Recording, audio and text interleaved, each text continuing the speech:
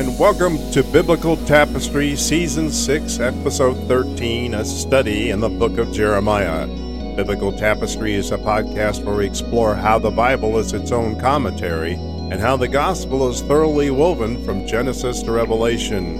In this episode, we discuss the history of Judah leading up to Jeremiah chapter 7 and a side trip to Jeremiah chapter 22. Well, in 612 BC, the Assyrians, the ancient enemy of Israel, and whom had already taken the northern kingdom of Israel into captivity about a century earlier, itself was now driven out of its own capital, Nineveh. What was left of the Assyrian government established a capital in exile at Haran. By 610 BC, the Assyrians were even driven out of Haran by the growing power, as you know who they are, the alliance between the Medes and the Chaldeans, who will be the Babylonians.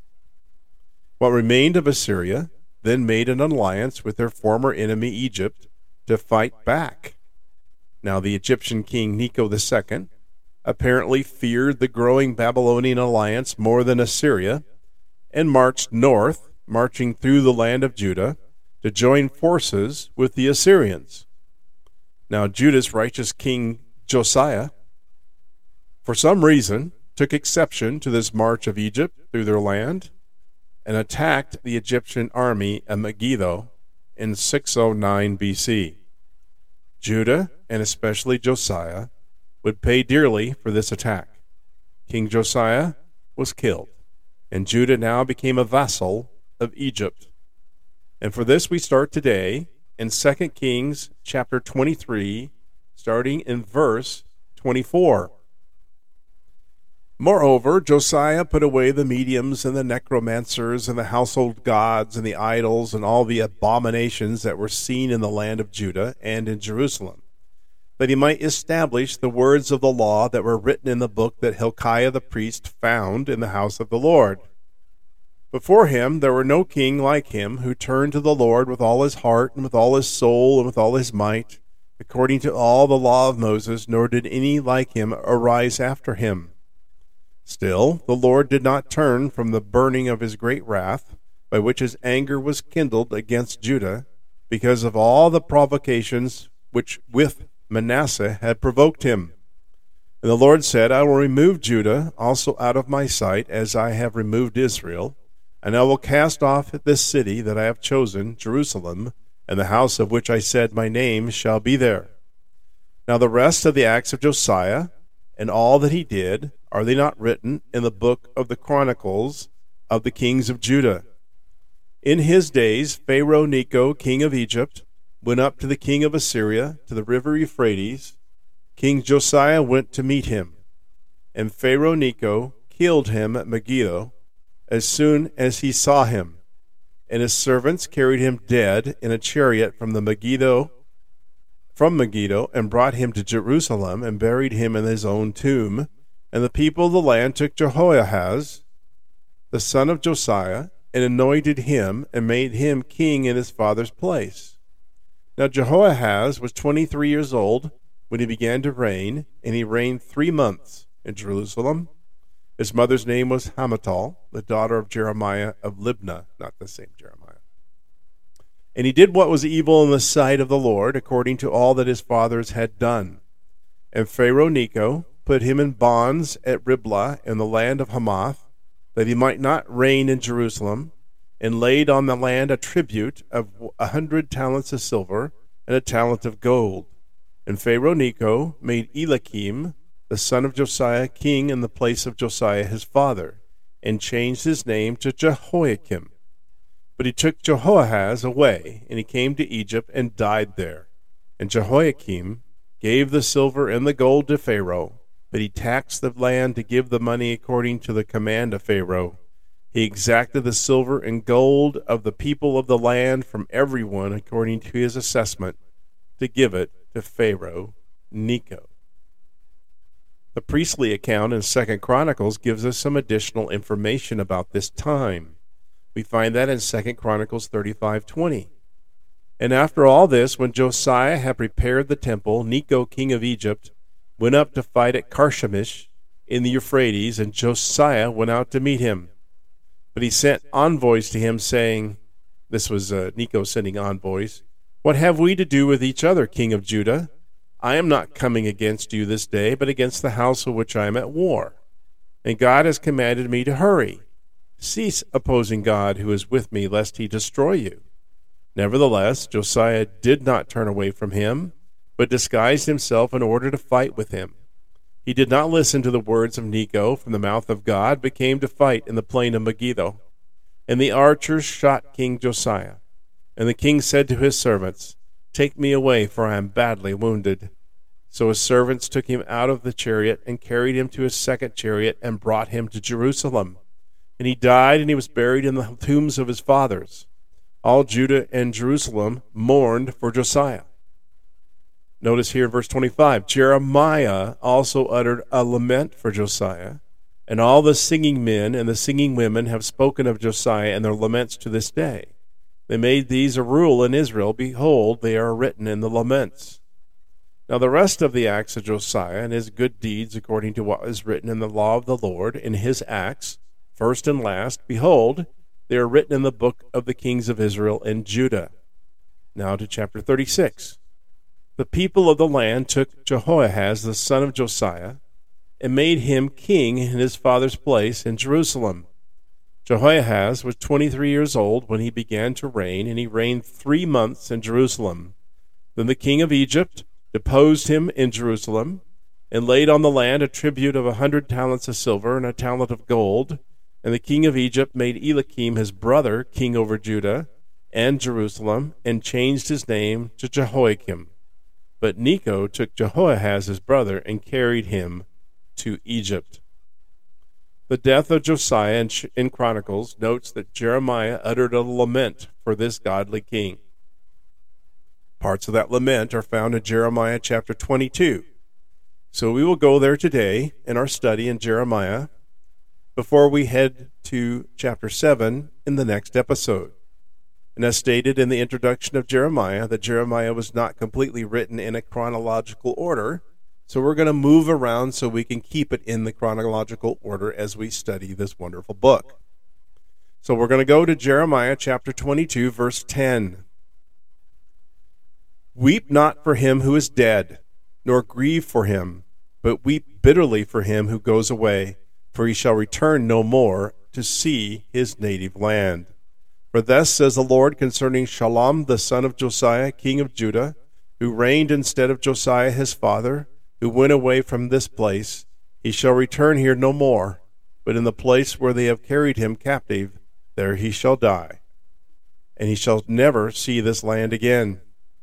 Woe to him who builds his house by unrighteousness, and his upper rooms by injustice, who makes his neighbor serve him for nothing, and does not give him his wages, who says, I will build myself a great house with spacious upper rooms, who cuts out windows for it, paneling it with cedar and painting it with vermilion.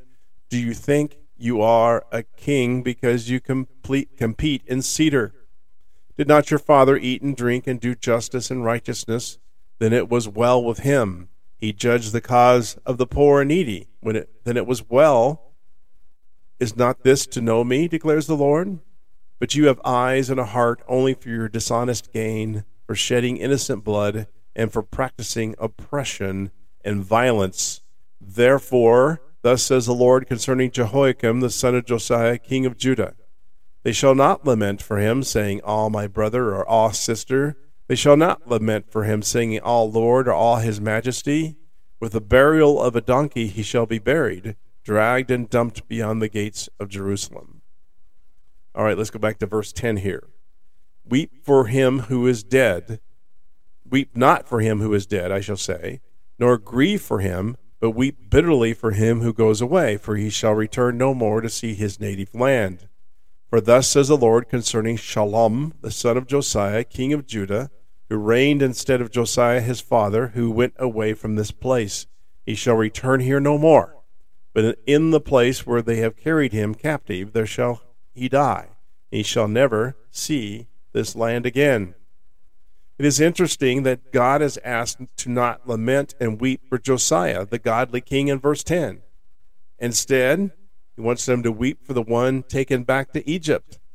That would be, according to verse 11, Shalom, who is the fourth son of Josiah. We know that because in 1 Chronicles 3, verse 15, the sons of Josiah, Johanan the firstborn, the second Jehoiakim, the third Zedekiah, and the fourth Shalom. Now Shalom was known by the throne name he would be given of Jehoiahaz. He had been chosen by the people to be the successor to Josiah to the throne. Why not the oldest son? Well, why the fourth son? We don't know because there's no explanation is given. It may be that he was chosen because of his anti-Egyptian stance that led very quickly to Pharaoh Necho then deposing him after only 3 months and then imprisoning him in Egypt. Verse 13 says, "Woe to him who builds his house by unrighteousness and his upper rooms by injustice, who makes his neighbor serve him for nothing and does not give him his wages, who says, I will build myself a great house with spacious upper rooms, who cuts out windows for it, paneling it with cedar and painting it with vermilion." These verses, 13 through 19 in chapter 21, are an accusation speech against Jehoiakim, Josiah's second-born son. He was made king in his brother's place by Pharaoh Necho. Remember that Pharaoh Necho had made Judah their vassal, and he changed his name from Elohim, Jehoiakim. In 2 Chronicles 36:4, "And the king of Egypt made Jehoiakim his brother king over Judah and Jerusalem, and changed his name to Jehoiakim. But Necho took Jehoahaz his brother and carried him to Egypt."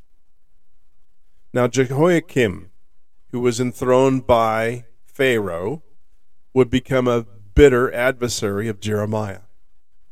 Jehoiakim was a cruel, despotic ruler. We see him named here in verse 18. "And after being installed by Necho, Jehoiakim built his palace by some unrighteous means." He forced his own people to build the palace and used his position as king for his own purposes, basically slave labor from his own people. He forced his own people to build him a luxurious palace. Verse 15 says, again, "Do you think you are a king because you compete in cedar? Did not your father eat and drink and do justice and righteousness? Then it was well with him. He judged the cause of the poor and the needy. Then it was well. Is not this to know me, declares the Lord?"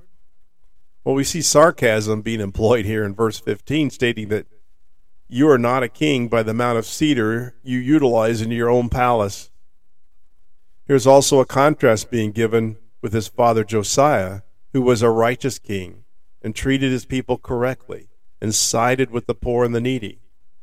In the Old Testament, to know God means to believe with the heart and body. In other words, the actions of a person showed this knowledge and relationship with God. This is not this to know God, as he says in verse 16. Is this not to know God, is to do the righteous things. Verse 17 says, "But you have eyes and heart only for your dishonest gain, for shedding innocent blood, and for practicing oppression and violence." Now, the accusation here in verse 17 demonstrated that Jehoiakim had no relationship with God. He was far more like his great-grandfather Manasseh, who shed innocent blood. In 2 Kings 21:16, moreover, Manasseh shed very much innocent blood till he had filled Jerusalem from one end to another. Besides the sin, he made Judah to sin, so that they did what was evil in the sight of the Lord. All right, verse 18. This is where he's named. "Therefore thus says the Lord concerning Jehoiakim, the son of Josiah, king of Judah, they shall not lament for him, saying, Ah, my brother, or Ah, sister. They shall not lament for him, saying, Ah, Lord, or Ah, his majesty. With the burial of a donkey he will be buried, dragged and dumped beyond the gates of Jerusalem." Some interesting things here we need to explain. Judgment would come to Jehoiakim, and he will not be mourned. He will even be denied the ceremonial burial it seems like here, and that was considered a curse. It says his body will be dragged and dumped outside the gates of the city like an unclean animal. Well, the actual circumstances of Jehoiakim's demise are a bit different. In 2 Kings 24:1, it says, "In the days of Nebuchadnezzar, king of Babylon, came up, and Jehoiakim became his servant for 3 years. Then he turned, and he rebelled against him. And the Lord sent against him bands of the Chaldeans, and bands of the Syrians, and bands of the Moabites, and bands of the Ammonites, and sent them against Judah to destroy it, according to the word of the Lord that he spoke by his servants the prophets. Surely this came upon Judah at the command of the Lord to remove them out of his sight for the sins of Manasseh, according to all that he had done, and also for the innocent blood that he had shed.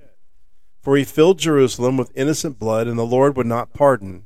Now the rest of the deeds of Jehoiakim and all that he did, are they not written in the book of the Chronicles of the kings of Judah? So Jehoiakim, here we note, so Jehoiakim slept with his fathers, and Jehoiachin his son reigned in his place. And the king of Egypt did not come out again out of his land, for the king of Babylon," that would be Nebuchadnezzar, "had taken all that belonged to the king of Egypt, from the brook of Egypt to the river Euphrates."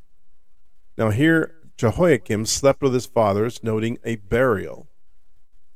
The only thing we could reconcile here is that when the Babylonians take the city for the final time, they took all the remains of the kings they could find and disinterred them and scattered them on the ground.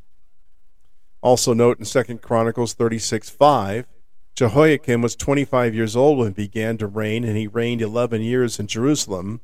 He did what was evil in the sight of the Lord his God, and against him came up Nebuchadnezzar, king of Babylon, and bound him in chains to take him to Babylon. Nebuchadnezzar also carried part of the vessels of the house of the Lord to Babylon, and put them in his palace in Babylon. Now the rest of the acts of Jehoiakim, and the abominations that he did, and what was found against him, behold, they are written in the book of the kings of Israel and Judah. And Jehoiachin his son reigned in his place. Now this states in 2 Chronicles 36 that Jehoiakim was bound with chains to be taken to Babylon, but there is no word that he ever was actually taken to Babylon and returned. That historical content leads us back to Jeremiah 7, when Jehoiakim became king. This then became the most active period for Jeremiah's ministry. When Jehoiakim became king, he was a bitter enemy of Jeremiah, as we will see as we follow the book. Jeremiah was still a very young man when Josiah died, probably still about 18 years of age. So, Jeremiah in chapter 7 stands at the gate of the temple, as told by God, and then gave a scathing message that almost gets him killed. And that is our next episode 14. Hope you will follow season 6 as we continue to follow the career of Jeremiah and the historical accounts around his ministry. Biblical Tapestry is available on Facebook and Instagram, and I encourage you to please like and share this podcast if you have learned something new about God's Word. May God bless you this day.